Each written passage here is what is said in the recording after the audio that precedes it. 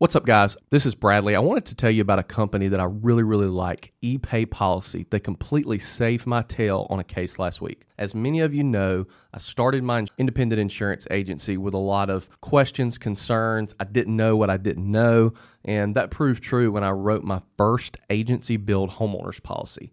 I write this policy, and the client tells me, all right, let me pay you with a credit card. I'm like, how do I take a credit card payment? And guess what, guys? Square and PayPal, it's against their terms of service for you to use it for an insurance premium. God forbid somebody pay you and then you end up not getting that payment. So in came ePay Policy. They completely saved the day for me, got me signed up within 24 hours. They provide the simplest solution for your agency to collect credit card and ACH payments while finally putting a stop to chasing those paper checks around. I don't want to be in the collection business. I want to be in the insurance business. With ePay Policy, you pass the processing fees on to the client, keeping your bottom line intact while providing an added convenience to your clients of accepting digital payments. The page that you send the client for them to make the payment is branded and tailored to your agency. Mine has my logo. And when it comes to reconcile, their accounting dashboard keeps the process clean and simple, and they integrate with all the major management systems, including mine, at no extra cost. Look, they know how busy you and your clients are. They provide the simplest solution for your agency to collect credit card and ACH payments while finally putting a stop to chasing paper checks. There's no contract, no setup fee, no hidden costs. It takes less than 5 minutes to sign up, and they'll have you up and collecting digital payments within 24 hours, like they did for me. Give ePay Policy a call or hit them up online at epaypolicy.com and let them know that the insurance guys sent you. Insurance agents from around the world, welcome to the Insurance Guys podcast. My name is Scott Howell, your fearless host and leader, insurance agency owner and insurance evangelist for I Protect Insurance and Financial Services, based out of Huntsville, Alabama. And before we get started on today's episode, please help me welcome. He is a 6'3" sophomore from Saraland, Alabama, Parade First Team All-American, Rivals 5-star recruit. He is a fantastic insurance agent and the agency owner of Portal Insurance. Ladies and gentlemen, please put your hands together and welcome the incomparable Mr. Bradley Flowers. How are you, Bradley? I'm great, Scott. How are you today? Best I've ever been. I love having high energy people on this show, and I love helping insurance agents move the ball one step forward to greatness. This guy is a dynamic speaker. He is someone that can help them, and I think we got a lot of ground to cover, so I'm just going to go ahead and get into it. Guys, we are blessed and honored to have this gentleman on the show today. He is originally from Neosho, Missouri.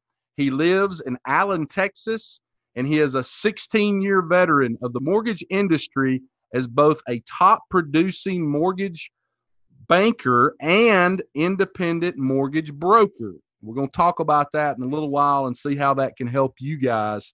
He is the founder and host of the Mortgage Marketing Expert podcast and was recently named one of the 40 most influential mortgage professionals under 40 by NMP magazine. Ladies and gentlemen, it is my profound honor to introduce today, first time on the Insurance Guys podcast, the incomparable Mr. Phil Treadwell. How are you, Phil?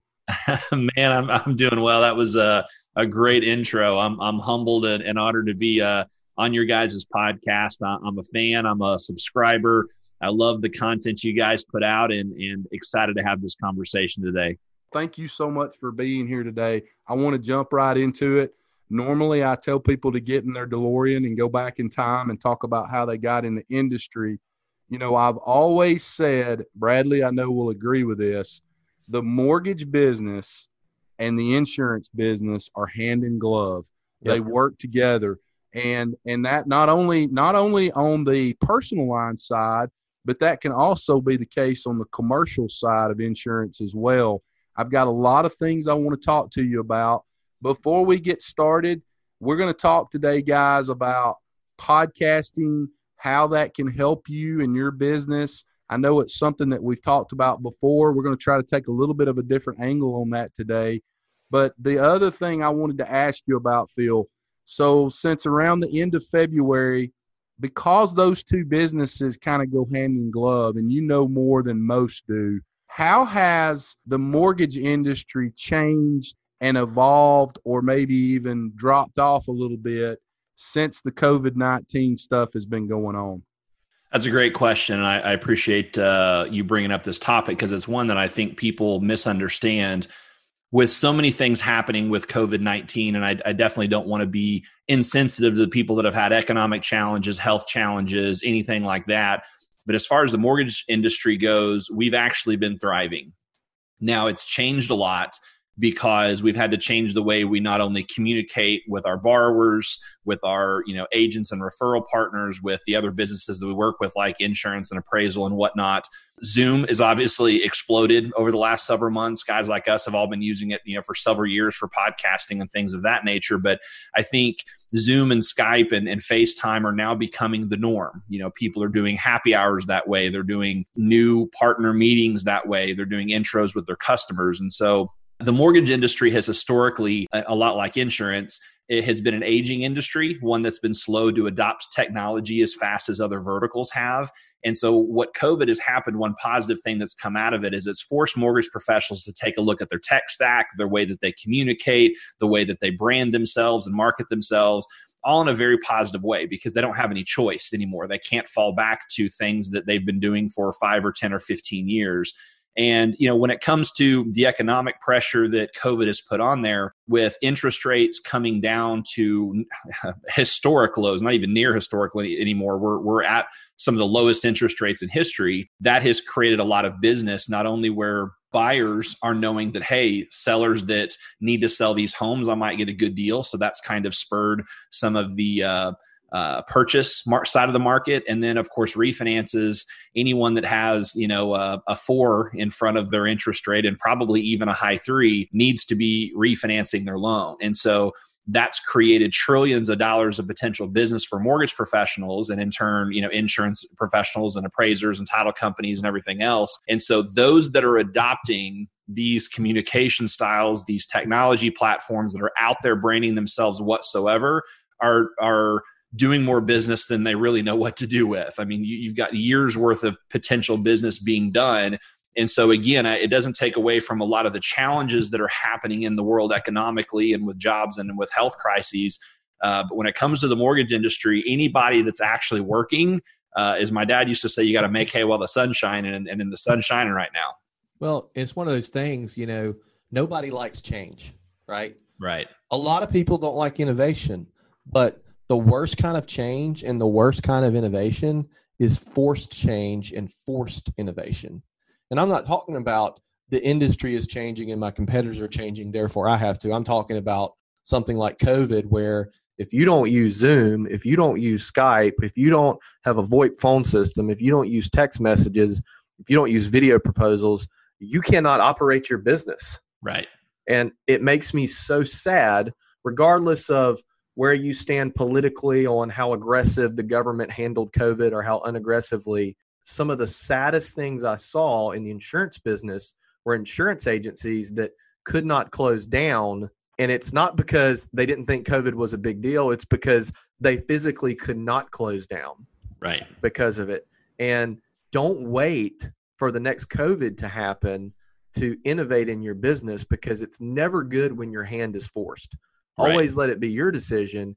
And the thing is, I'll tell you guys, this is very opinionated of me, but I think we're in the very near future, regardless of the industry, are going to be able to handpick the businesses that are going to lose and are going to fail.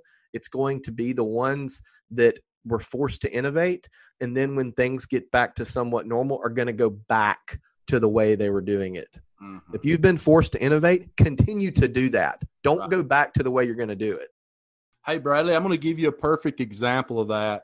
For the past year and a half, my agency, we have desperately needed to have a weekly staff meeting. But because we have 3 locations and people are running 100 miles an hour with their hair on fire, as I like to call it, making the donuts every day, we have not been able to do that. And it was something that we desperately needed to do.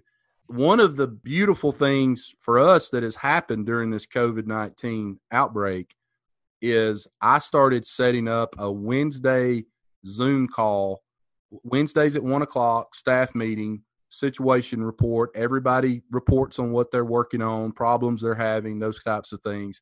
I can promise you this.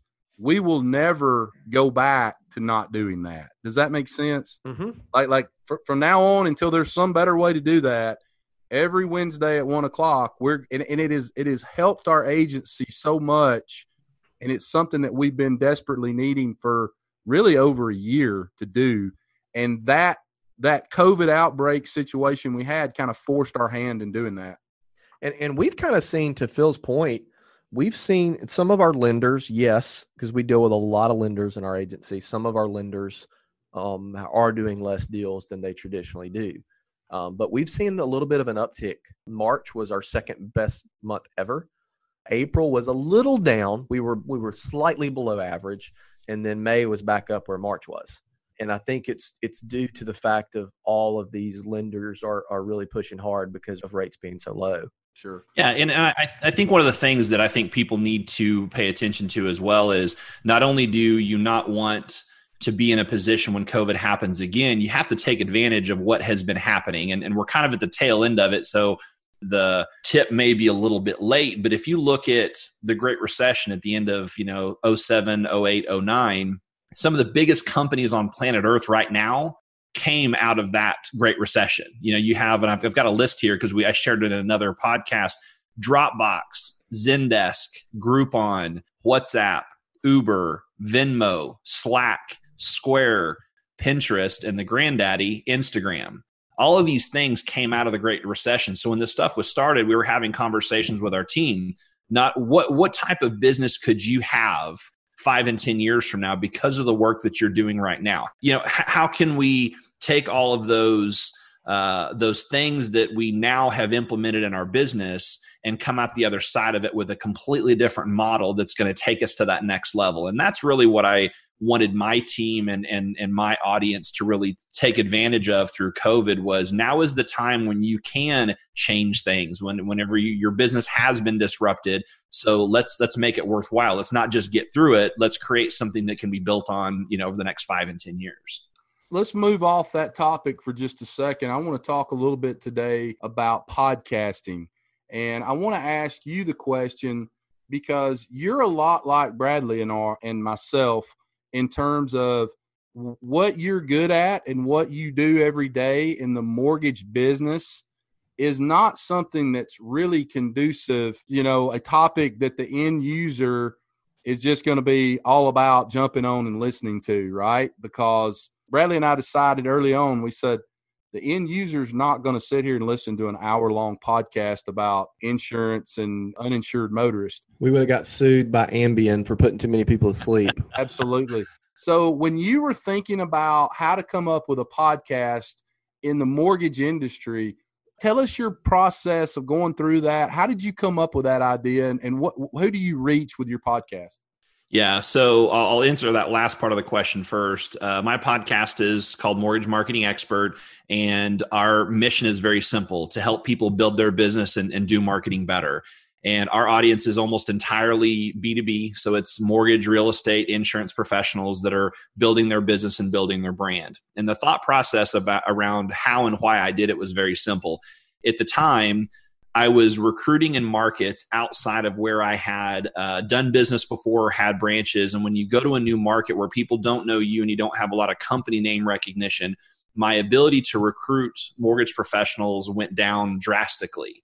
And so what I did at the time, this has been several years ago, was at the time people still Googled people. When you met someone, you went and Googled them. Well, now we don't Google them. We go on social media. But at the time I was doing blogging, I was trying to, when people Googled me, give them something to see. That quickly turned to social media because of, I started discovering people like Gary Vee and others. And I realized that I needed to take control of my online presence. I started an Instagram page called Mortgage Marketing Expert, where I wanted to do a mortgage marketing tip of the day, because I was really focusing on the go-giver mentality. If I offer enough value to people, I'll get what I want in the end. But my sole purpose was to add value to the mortgage industry, to create a brand, to create a platform of someone that was offering people help in building their business. What happened is Within about 30 to 60 days, I had about 1,000 people following this page organically. And after about 90 days, I started running out of things to say because there's only so many one-liners you can come up with without saying the same thing over and over. And I started the podcast originally because I thought if I brought on experts in the industry, number one, I would get to learn some stuff from them. Number two, the people that were listening could learn from some of the best in the industry about how to build their business. And number three, I could take their quotes and I had my new mortgage marketing tips of the day. Well, the podcast blew up because I found out very quickly that because I wasn't trying to make money off of these influencers, because I wasn't trying to do anything other than really add value to my end listener, I had a lot of who's who and leaders and experts in the industry that were very willing to come on and talk. And so, a lot of these coaches and consultants are thousands of dollars a month to tap into. I was getting 30, 45 minutes of their time, and my audience really resonated to that. So the very simple equation for people to follow is identify who your audience is. Number two, you've got to decide what is it you're trying, what type of message, what type of content you're trying to communicate to that specific audience. And then the third choice is you can decide what medium is going to be best. For me, that was, I'm trying to reach mortgage professionals. I'm trying to add value and help them build their business. And podcast was what I chose because as a busy professional, I didn't have time to watch 30-minute, hour-long videos. I didn't spend a ton of time on social media, but it was very easy for me to multitask while I was commuting, while I was at the gym, while I was working, and listen to podcasts. And really all I was trying to do was attract people to me like I was. And so that's where I decided I wanted to do a podcast. I realized later that I had a radio face and didn't need to be on video. I needed to be behind a microphone. And so podcasting has absolutely changed my business because it's helped me not only develop a brand, it's ways that I create long form content, repurpose that into micro content and put it across a lot of social media channels. And even people that I coach now, we walk through that very same formula.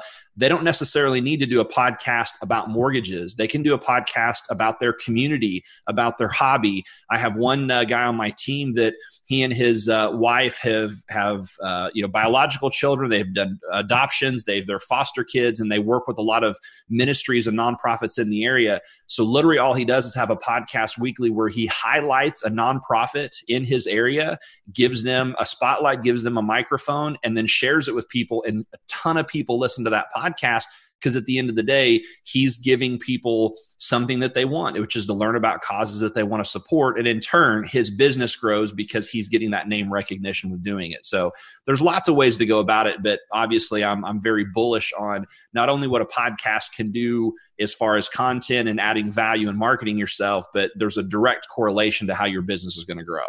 Well, and I think if you're trying to sell whatever your niche is, okay, your niche could be construction workers. Your niche could be contractors. It could be dry cleaners. It could be a community, right? Whatever your niche is, whatever your target client is, you cannot convince me that there is a better way to sell to that niche than to either A, find a podcast that has an audience of that niche and buy ad dollars against that, or create a podcast for that niche. And if you know me, my style is I'm going to sell to you without selling. I'm going to sell to you by building a relationship and making it an easy decision for you. I don't think there's a better way to do that than to create a podcast for that niche. I talked to a guy the other day, insurance agent in Texas. His niche is contractors. And I was like, dude, every industry has the influencers, right? They have the Ryan Hanleys, the Ryan Serhants, the Ricky Carruths, the whomever. Every industry has those. Find those thought leaders in the construction industry and interview them. Yep. It's going to do a couple things. One, they are going to know who you are. The reason Scott and I, or at least to me, the reason we started having guests was I wanted to be connected with the players in the industry, right? So you're connected with them, but then also the audience is going to know your name, know you, right? I just don't think there's a better way. But the piece that people miss is videoing it. And the piece that we missed actually in the beginning, I've got a video guy in here right now and I'm videoing on Zoom because I want to capture this video. The piece that people miss, like Phil said, is breaking it down into the micro content, right? It's what's so genius about the Joe Rogan deal. If you're not familiar, you're listening to this, Joe Rogan has signed a licensing deal to move his podcast from all the podcast platforms to only Spotify for $100 million. But part of the deal is he still gets to put the short 3 to 5 minute clips on YouTube, just not the full episodes. I don't know this for sure, but from being a podcaster, I know this. I bet you he makes more of an impact and gets more listeners from the short clips on YouTube than he does from people listening to the podcast episode. So that's why it's so brilliant. It's not gonna cause his audience any friction. They're still gonna watch it on YouTube. He's still gonna get the YouTube ad dollars, and he's got the Spotify deal over here. Because what happens by breaking that content down and putting it into micro snackable clips is you catch the person who's not going to listen to the full episode because they don't have the time or the patience, i.e. Bradley Flowers. You're going to catch the people that maybe weren't listeners, but they listen to that and they're like, oh, that's super interesting. Bradley and Phil and Scott are talking about podcasting. I'm going to go listen to the full episode. So you get both of those ends. Yeah, and I think there's a couple things that you mentioned there that I want to make sure and kind of give my 2 cents on. The first part of it is, yes, if you'll find experts in your industry will listen, right? You find who those influencers are, and as a side benefit, you do become connected to them. My following grew exponentially because I allowed the people that I had on my podcast, I gave them a platform to really talk about and expand what they did, how they did it, and their thoughts. And they then had a piece of content to share. But because I was there, all of those people now came into my ecosystem. What happened very quickly is I started being labeled an expert. I didn't call myself the mortgage marketing expert. I called it mortgage marketing expert because I brought experts on. Yeah. And what happened is people started labeling me that. And all of a sudden, these huge experts and people that were on my podcast started becoming my friends and are my friends and contemporaries now that I speak with on stage and things of that nature. So it's a great way to kind of hack the culture in your industry. And then the last thing you're talking about as far as micro content, I can promise you, I'm a Joe Rogan fan, but I've never listened to a Joe Rogan podcast from start to finish in a podcast player. Most of the podcasts that I listen to beginning to end of Joe Rogan have been on YouTube, and I didn't for years. I would only consume the 5 and 10 and 15 or 3-minute clips of that. And so that's where the power of this is we're not just recording a podcast, we're creating long form content that there's so many 1 and 2 liners in here that you can share as tweets, that you can share as social media posts, that you can do all kinds of things with. And I've always just called it pillar content. But from this one Zoom recording, you can take the transcription and turn that into social media posts or blog posts that's written. You can use it as a video and video clips. And then obviously you have the audio, and you're covering all of the content platforms. And that's really where the power of it is, because everyone's like, I don't know what to create. I don't know what to do. I don't know where to post it. I don't know how to do it. You know what? Go have a 30-minute conversation about something you care about and that person on the other end cares about. And you'll be shocked about how many amazing things come out of it that you can take snippets of and put out there for your audience. And the rest is easy. So I've got 2 questions that I'm going to ask you guys. The first I know the answer to. It's kind of a softball. The second one, I'm very intrigued by both of your answers. You're both very smart guys. You're technology forward. You're Gary V guys. But let's say that there's an insurance agent in Allen, Texas. I don't know who it might be, but he wants to reach. He's a personal lines agent. He wants to do something to reach the end user instead of like how we do our podcasting, where we're talking to people in the industries that we serve. Or let's say it's a mortgage broker that wants to move into an area that's maybe 60 miles from where they are, and they want to reach the end user, the person that's going to buy a mortgage. What are your suggestions for doing a podcast that does not bore the spots off a giraffe that would, reach those end users and cause the telephone to start ringing? I think it's a pretty easy answer.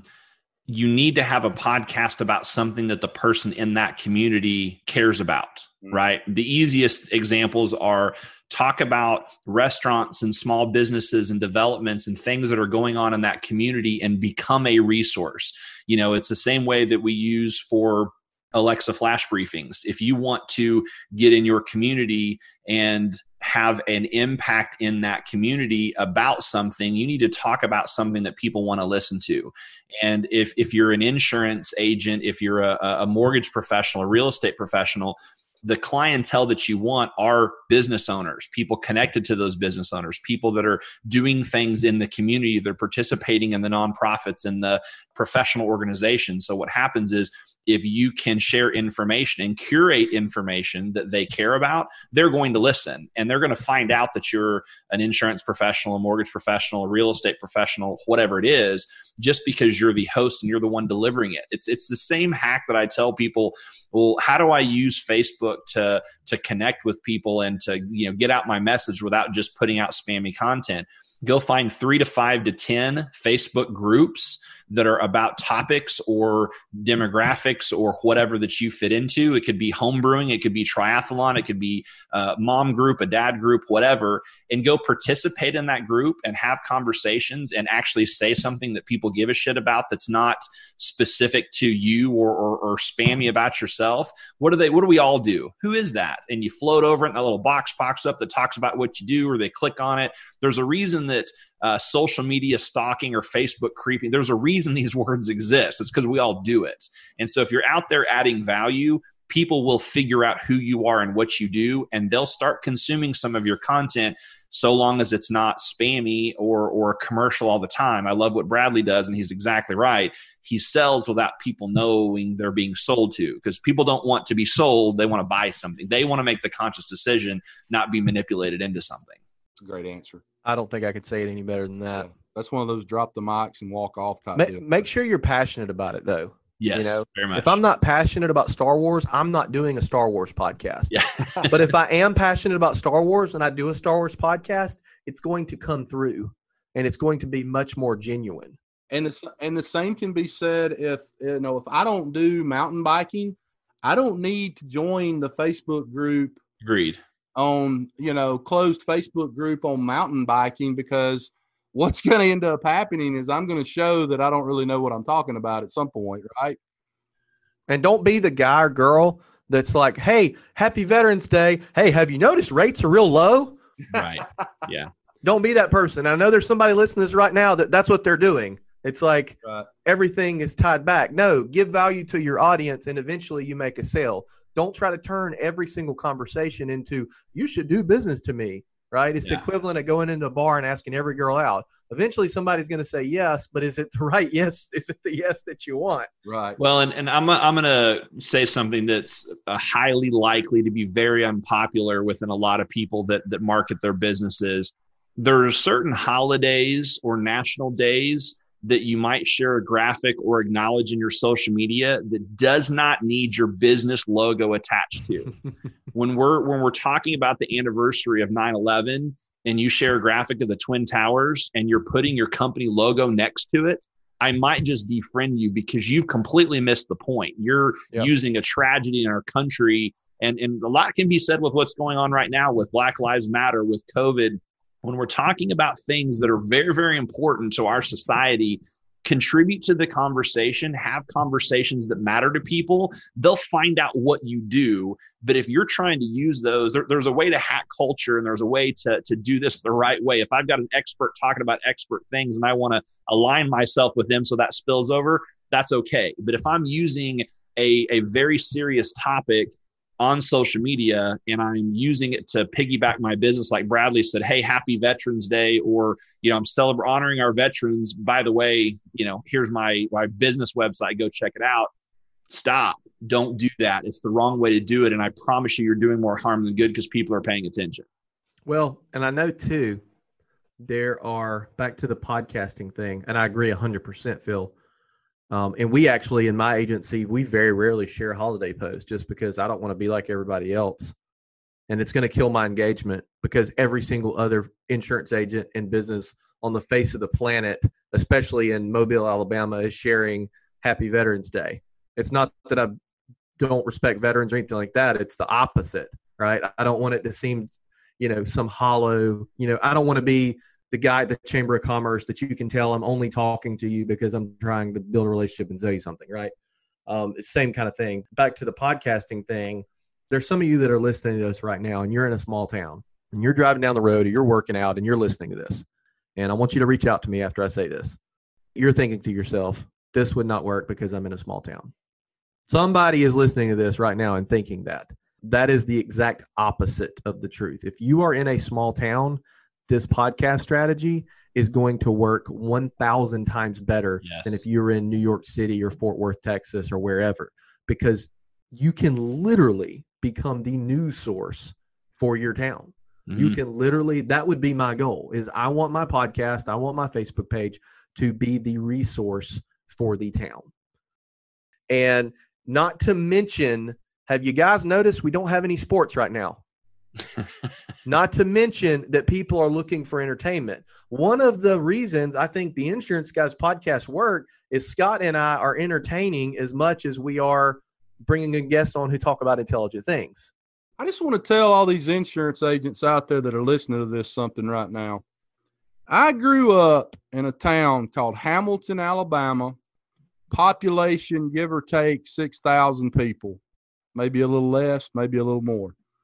If I had an insurance agency in Hamilton, Alabama, and I had a podcast, a weekly podcast that came out every Wednesday at 9 a.m. on Hamilton Aggie football, I can promise y'all I would have people wrapped around my agency trying to get insurance with me, because people in Hamilton love high school football. And I know every coach. I grew up with them. I played ball with them. I have a lot to talk to them about. We can talk about Mr. and Miss Johnson's kid who plays safety on the football team. I probably know, 60% of those kids' parents. And I can promise you that if I did that, I would have more insurance business and quoting to be done than I'd know what to do with. And I think that's kind of what you're talking about, isn't it, Bradley? Absolutely. There's just so much opportunity there. I grew up in a town called Atmore, Alabama, a town of 8,000 people. There's no news station. When we were growing up watching the news and we'd hear the town name on the news, we're like, oh my gosh. So in Saraland, the town that I'm in, is very similar to Atmore. It's 12,000, 14,000 people, very similar to Atmore, but it's closer to Mobile. It's 15 minutes to the second largest metropolitan area in Alabama. Saraland, 2 years ago, the chamber partnered with this company and they were launching a Saraland local magazine. Remember, the areas are similar.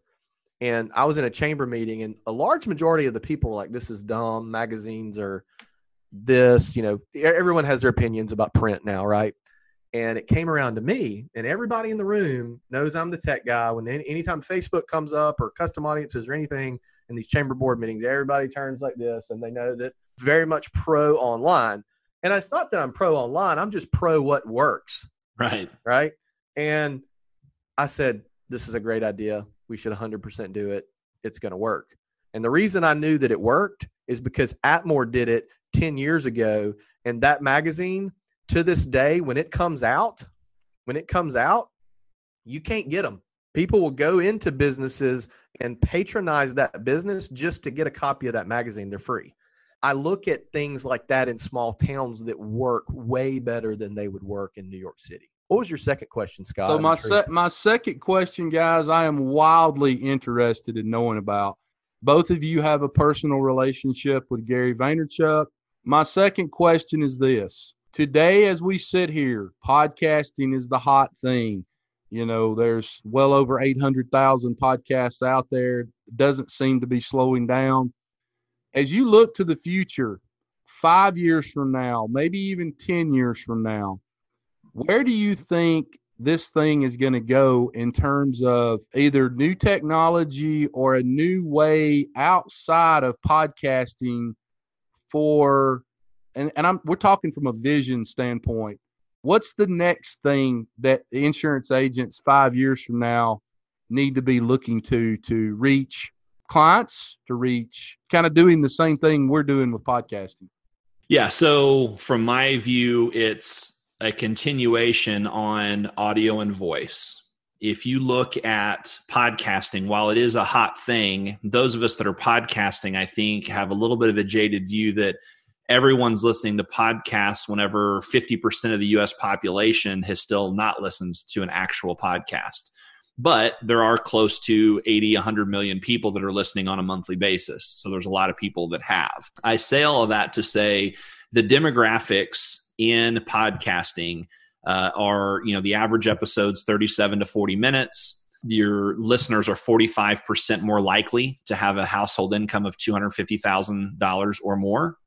And 70% of people say that they've become aware of a product or service through a podcast episode. And the one that matters the most is that not only is the episode close to 40 minutes, Edison Research says that 93% of people listen to most or all of an episode that they start. You have only 7% of people that are listening to the beginning or less than half. So when you're talking about this form of content where we're engaging longer, the sole reason that whenever I speak, I'll ask, hey, how many people have watched this month a video nonstop for 40 minutes on YouTube or social media? Only a couple of hands get raised. How many of you have listened to an entire podcast episode in the last month? Almost every hand gets raised. Why? Because you can do multiple things while listening to a podcast.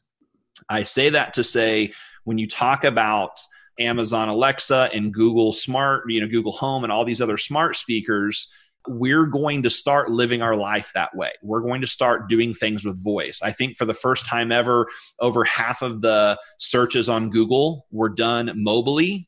And it may even be close to 2/3 now, but through that, a huge percentage of it, I don't remember the percentage, were done by dictating that search, whether you're asking a smart speaker, whether you're dictating it into your phone, whether you're asking Siri or whatever else. And I think that that's going to continuation. You now have Alexa and Siri in our cars. I think that voice and voice technology is going to be the next big wave in the next 5 years. That's why I think people are going to start consuming their content that way. And I'll steal a line from Gary Vee because, Bradley, has similar conversation. Here's the content. Our mobile phones are a device where the largest companies in the world built platform or, built software companies or companies on that phone platform. I think voice technology, smart speakers, our cars, our devices, I think the next wave of some of the biggest corporations on planet Earth are going to be built on those types of platforms and voice technology. And I think we're early because we don't have enough adoption where right now it's a glorified iPod and, asking Google questions. But I think for me, if someone wants to participate in podcasts, there's still time. You haven't missed the boat. Podcasting for all the reasons we mentioned. And then if you want to look forward, start paying attention to voice, start learning about it, start understanding how it's being used and why, and then start figuring out how can you position yourself to be an early adopter when something comes out. I agree with all of that. I think voice is a few years away. Yes.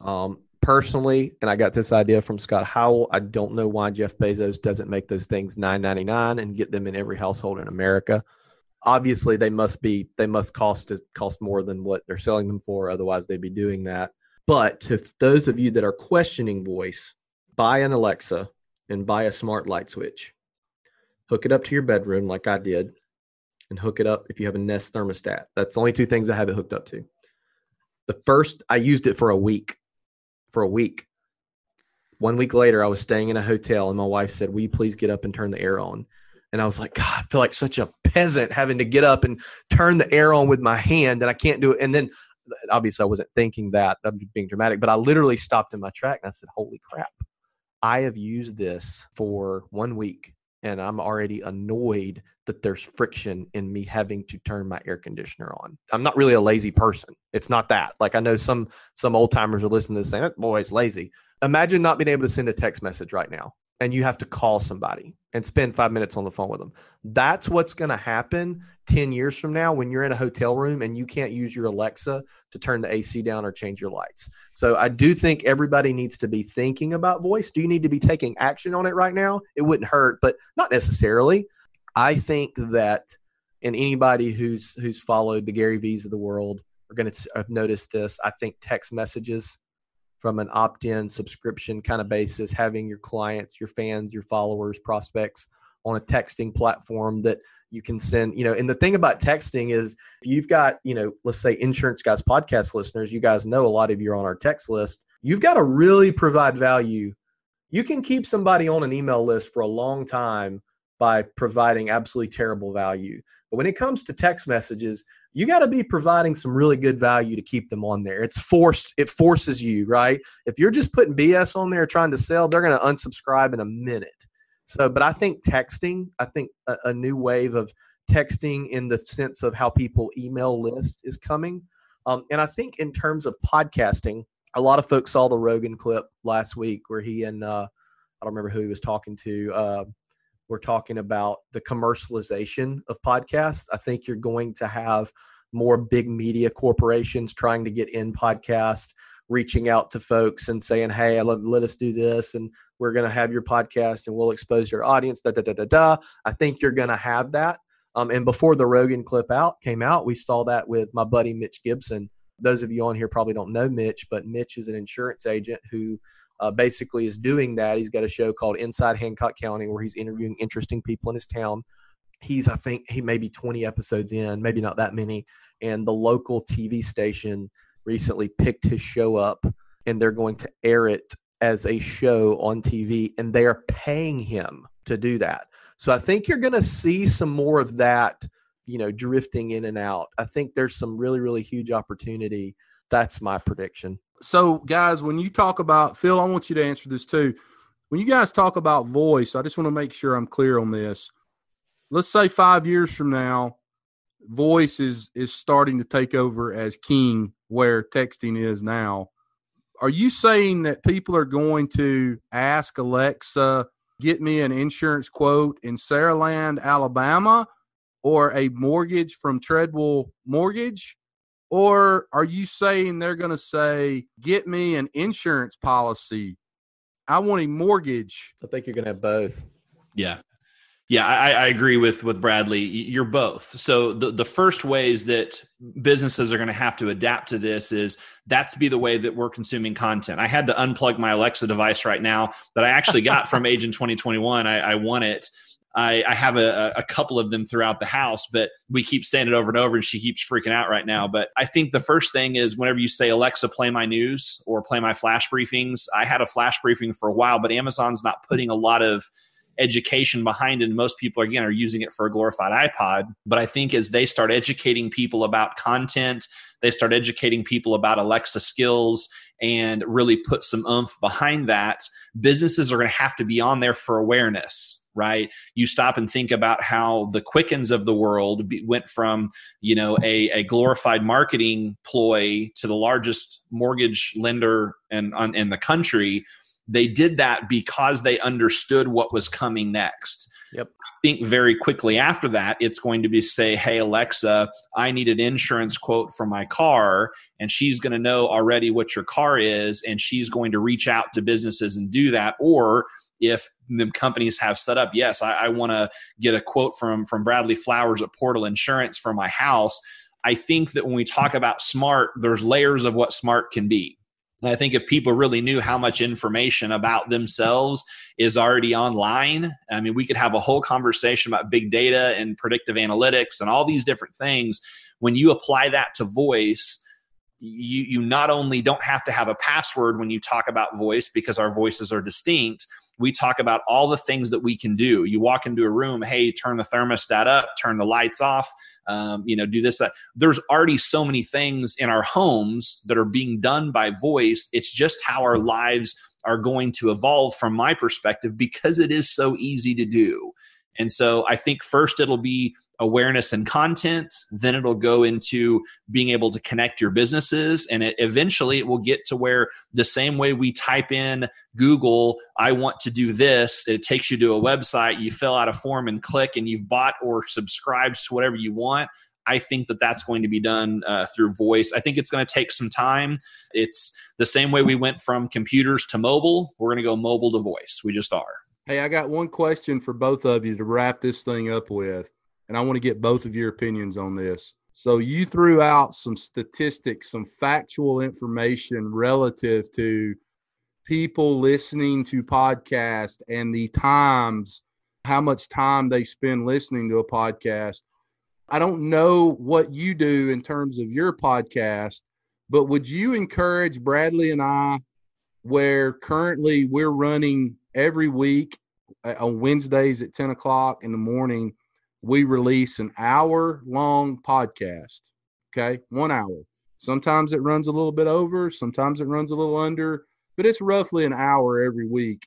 Would you encourage us, Phil, to drop that down to say 30 to 45 minutes, or would you stay with the hour-long content? Yeah, I don't think that there's an exact answer to this. My podcasts, I've got a few that are, short interviews because I was doing an interview with somebody live, 10, 15 minutes. Most of mine run between 30 and 45 minutes, but there's a few conversations that run to an hour. I think there's no right answer to that, mainly because if you look at what a lot of people consider the number one podcast in the country, and Joe Rogan, he runs 3 hours almost every single time, right? So I don't think that there's a right or wrong answer. What I would tell the average person is to stay somewhere between a half an hour and an hour. It doesn't mean you can't go over, doesn't mean you can't be under, but that's what I think society or podcast listeners expect from a podcast episode. And that may be why I've not listened to a start to finish podcast episode from Joe Rogan. I will, on the treadmill, watch a YouTube version of it, right, while I'm jogging or something like that, but it may take me a few days to do it. So I think he's a statistic buster in a lot of categories, but when people start a podcast, I recommend keep it about 30 or 45 minutes. That allows you to get some background, have a conversation, tie some things down, deliver a message thoroughly without being too short, but without taking, too much of people's time. I agree. I think you do both. I mean, Rogan does both. He has 3 hours, but he also has the short clips. What is it about a podcast on YouTube? Because I'm just like Phil. There's something about, if I'm working out or I'm riding in my truck, I always listen to podcasts on YouTube.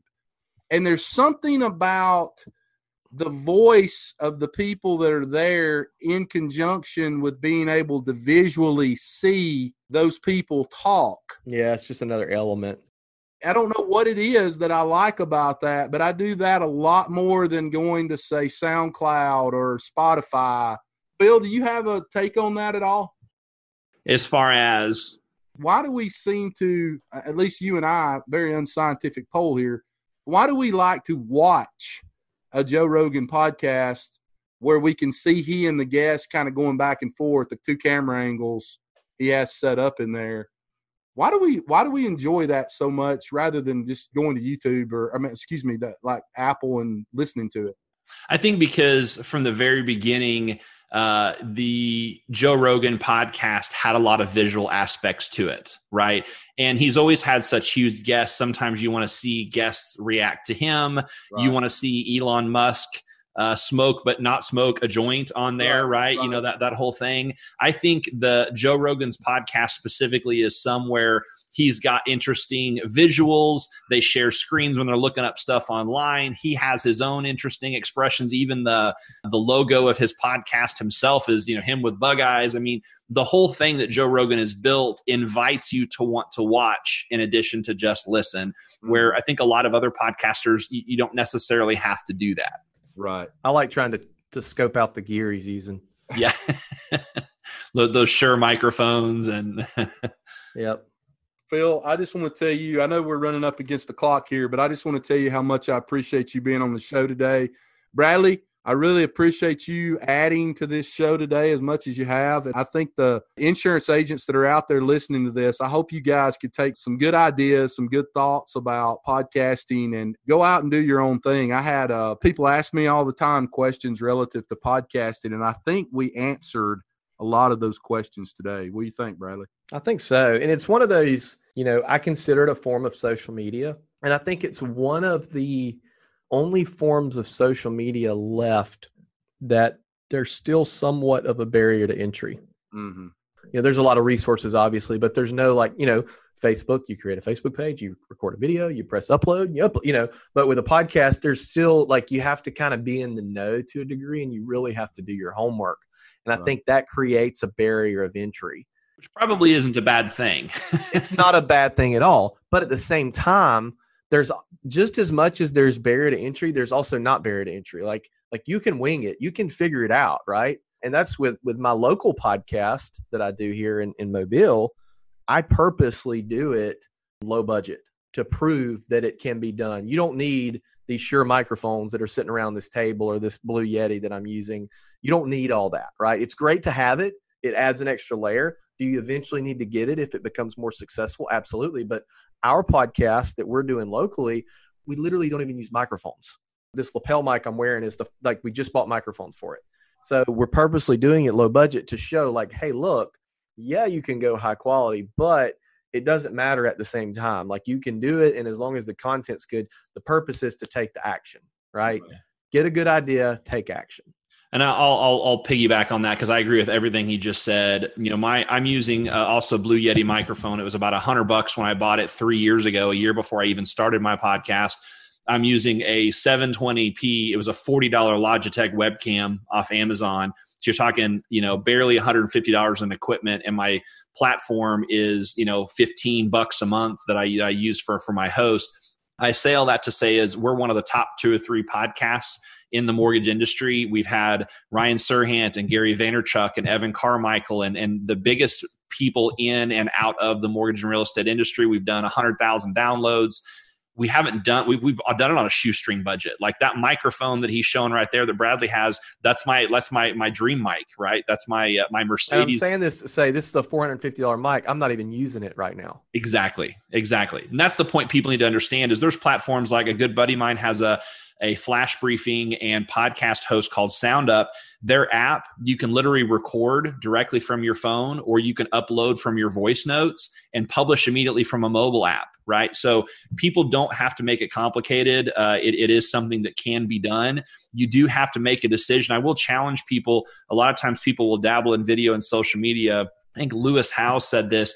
If you're not committed to doing a podcast episode every single week for 2 years, don't start a podcast. Right. And I agree. This isn't something to wade in of, do it for 90 days and wade back out of. It's something you have to stay committed to. But if you stay committed to it, it will pay dividends far beyond what you expected. What cracked me up is there's several insurance podcasts that kind of like would do it, but then they wouldn't do it. And by the way, you guys listening to this, it's nobody you know. But then once we kind of came on and exploded, all of a sudden they started doing every week. And I'm like, that's interesting to see like that perspective of, but I agree. And I think Scott would add to that with the 50 episode rule, right? Yeah. 50 episodes or don't do it. Hey, Bradley, tell the story about the guy. You don't have to name any names. He called you, I guess it's been about a month or 2 ago, upset because he only got 50 downloads his first podcast. 200, yeah.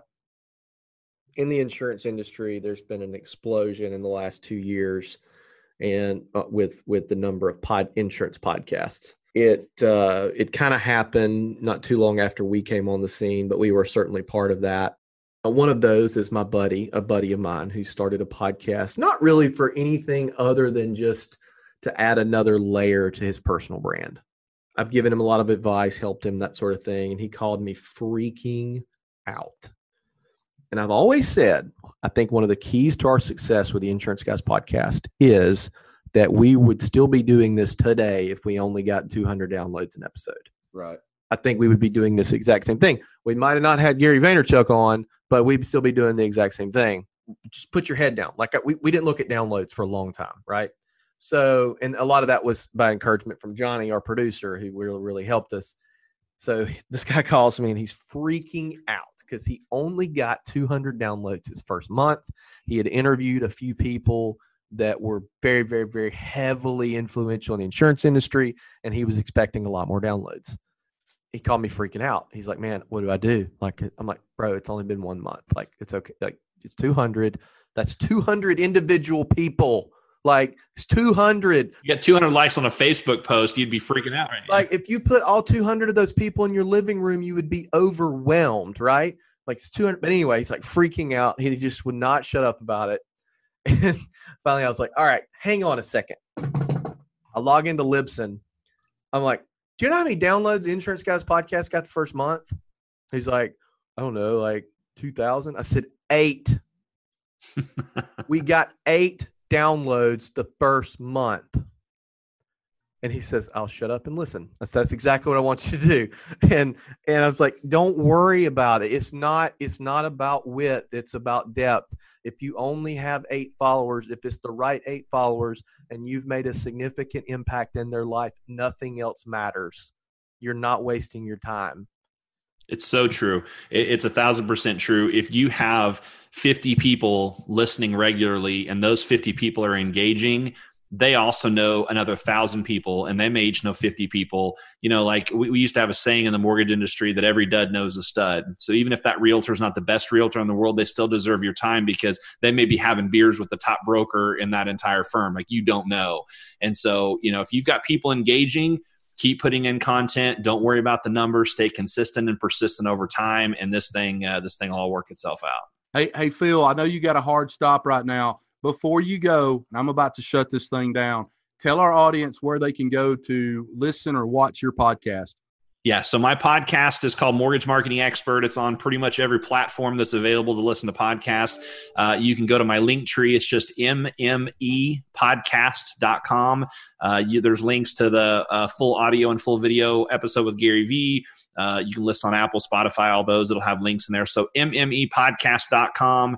And then I'm at Phil Treadwell on all the socials. Definitely connect, reach out, love to chat, hear about what you guys got going on in your business. This is something, like Bradley said, find something you're passionate about. Man, marketing and sales and building business is something I'm very passionate about. And so I appreciate you guys letting me come on and talk about it for a while. No problem, brother. Really enjoyed it. Hey, guys, listen, insurance agents from around the world, don't care what you do, but go do something. Go make an impact in your community. Go provide value to the people in your community, in your small towns. I don't care if it's about high school football or what it's about, whatever it may be, go provide value to your community. And if you can do it and post that to social media platforms, you will see an increase in business. But remember, as Bradley just mentioned earlier, it is not going to happen overnight. It is going to be something that takes a little bit of time, 6 months, a year, 2 years. But just keep doing it. Keep making the donuts every week and be consistent about it every week, and you will get results. So, guys, I hope this helped you guys out. Remember what I always say, rewards come from action, not discussion. Get your ass out from behind that desk today and go out into the big bad world, create relationships, make money for your family, for your husband, your wife, make money to put in your kids' school fund, their college fund. Help your parents as much as you can. God knows they need it right now. Go help them and write good business for the agencies that you represent and write good business for the companies that you represent. Bradley Flowers, I love you, brother. Thanks, buddy. Thanks, Phil. Thanks, guys. Appreciate you having me on. Oh, man, anytime. Guys, you are listening to the Insurance Guys podcast, and we love you too, and we'll see you back here real soon. Take care. Thanks for listening to the Insurance Guys podcast. If you need to know more about me or you need to get in touch with Scott, you can always reach me at theinsuranceguyonline.com or email me at iprotectins@gmail.com. And if you need to get in touch with Mr. Bradley Flowers, go to bradleyflowersinsurance.com or email him at bradley@saralandinsurance.com. Guys, we love you. Thank you so much for listening. We look forward to being with you again real soon on the next episode of The Insurance Guys. Take care.